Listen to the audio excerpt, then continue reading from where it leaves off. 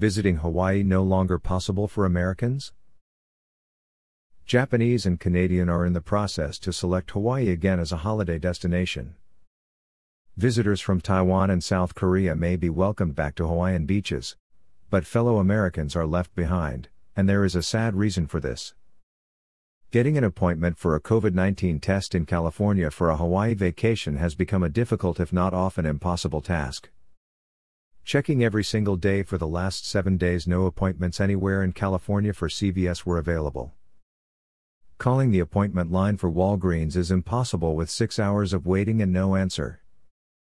Costco and some other trusted test stations send a test kit, and a video conference cannot be scheduled until this prepaid kit arrives. The state of Hawaii added several additional trusted providers, but the line or non-availability for the test doesn't appear to change.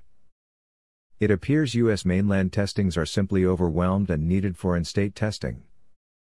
A Hawaiian vacation is becoming less of a priority. It appears the Hawaii governor sees this clearly but has a different approach he cannot openly say. He said he was responding to the dramatic increase of infections on the U.S. mainland and around the world. The around the world part may not be the reason, because Hawaii just made an agreement with Canada to allow passengers to arrive under the same pre-testing conditions. Only in Canada COVID-19 are dramatically lower and testing is widely available. The same now counts for Japan, and Hawaii Tourism Authority CEO told a community meeting on the island of Hawaii, such agreements are in the final stage with Taiwan and South Korea. This was also confirmed today by Mayor Kirk Caldwell. Caldwell knows the impact this order by the governor will make for the Hawaii tourism industry. Therefore, the mayor wants the new airport testing facility to allow tourists to be tested upon arrival and released from quarantine once a negative results posts.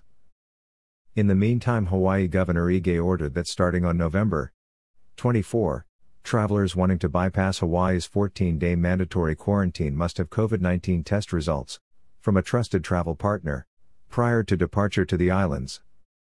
The key word is prior to departure. This seems to be impossible for most travelers due to the testing availability on the U.S. mainland. We're taking this added safety precaution now in response to the dramatic increase in COVID-19 cases on the mainland and around the world. The health of our residents and visitors is our primary concern, particularly with more people traveling to Hawaii over the holidays, said Governor Ige. If a traveler's test results are not available before boarding their final flight segment, the traveler must quarantine for 14 days or the length of their stay, whichever is shorter, the governor explained. The new policy applies to domestic trans-Pacific flights and international flights departing from locations in which the state of Hawaii has pre-testing programs in place. In the meantime, Honolulu Mayor blasted Governor Ige and the state for not following through on spot testing, as it was a condition for Oahu to allow tourism to restart on October 15. The mayor said at a press conference earlier today. Almost a little over a month ago, Oahu and Hawaii opened up to visitors from the continent under the state's pre-testing program, and as you know, there is a lot of discussion among all the mayors of the 4 counties on whether there should be a mandated second test, and whether, if we can't get a mandated second test, then perhaps a voluntary second test. The other counties, 2 of the counties, required a voluntary second test or asked for a voluntary second test. The island of Hawaii, the county of Hawaii, imposed a second test on everyone when they came off the plane in the initial days. For me on Oahu, I supported the governor's pre-travel testing program. One test is better than no test, but I also was willing to take some risk in terms of health and safety of the population of Oahu, because there was a guarantee, a promise made, to all of the mayors that the state would put in place a robust surveillance testing program. What did that mean? What they told us in a written memo is that they would test 10% of all arrivals, visitor arrivals, 4 days after arriving on the island, and that the 10% would be selected at the airport, here at Daniel K. Inouye International Airport and the other airports where you fly into from the continent like Kona, Maui, and Kauai. We've been waiting since for the results of that surveillance test. We've relied on the promises made and took risk, and that risk now is greater because of the number of cases on the continent and the raging wildfire of COVID-19 and positivity rate of over 10% compared to ours below 3%. We've asked for the numbers. The response is there's about 17,000 people that have been pre-tested, and they share this information not broken down by county. Now, we support the methodology that was put in place, no disagreement on the methodology, the scientific basis on which to do this surveillance testing program. But when they say 17,000 pre-tests have been done, they don't say where they've been done. Was it 10% pre-selected at the airport 4 days after arrival? But in that number of 17,000, are all the tests done on the island of Hawaii where Mayor Kim mandated a second test upon arrival? We know at some point it was over 12,000 tests, so if the 12,000 are dumped into the 17,000, so the total of 17,000 with the 12,000, that is not a random pre-selected group of people at every airport where people are coming in from the continent. And that is a test done immediately upon arrival in Hawaii, and we know that people coming from the continent got tested at the airport, LAX, SFO, and others. The flight takes about 5 hours, so you get a test and 5 hours later you arrive and get a second test. That is not a 4-day later surveillance test. It would be like any of you or all of you watching. If you got a test and you were negative and said I'll come down here to the airport and get a test 5 hours later. Hey, look, I'm still negative. Well, duh.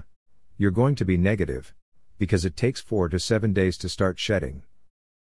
That's not surveillance of anything, and it's misleading if you're using that number and saying here's the results of the surveillance test, and we show a low positivity rate. We've been told for Oahu, 2 days ago, when it was asked by our communications director, by the Lieutenant Governor, that about 1,000 tests have been done on Oahu, but we knew 2 days ago that Oahu received about 117,000 visitors. 10% of 117,000 visitors if they're pre-selected at the airport is what? 11,700, 1,000 is 1% not 10%. This is not a scientific study of surveillance test results that tell me as the mayor what kind of risk we're taking on. Now, I am hoping that the rate is very low, that the pre-test, there's a couple of things. 1. You self-selected, you only get the test because you feel you're safe and people who get tests probably are safer. And 2. People who get the test who are positive, don't come. So I'm not hoping for a higher result. I just want what was promised. Because health and safety is the most important thing. As mayor, I'm not the most popular guy, did stay at home, work at home orders twice. Because it was about health and safety. Our tier system is holding a hard line. Because it's about health and safety, and we need to get scientific results about the positivity rate, particularly as we see more higher level of positivity on the continent. Every day they should be saying, we've tested 10% 4 days later, and here's what we see yesterday and tomorrow, just like we give you our numbers every day on a 7-day average. We should know, is the positivity rate going up or down? Now, why do I want to know this?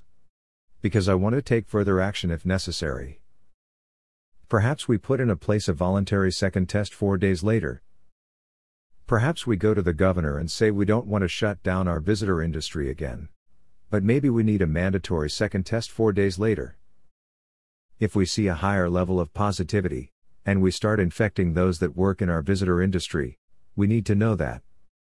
We just want the information to protect the health and safety of the million residents of this island. I think it's a fair thing to ask, and we're not getting it.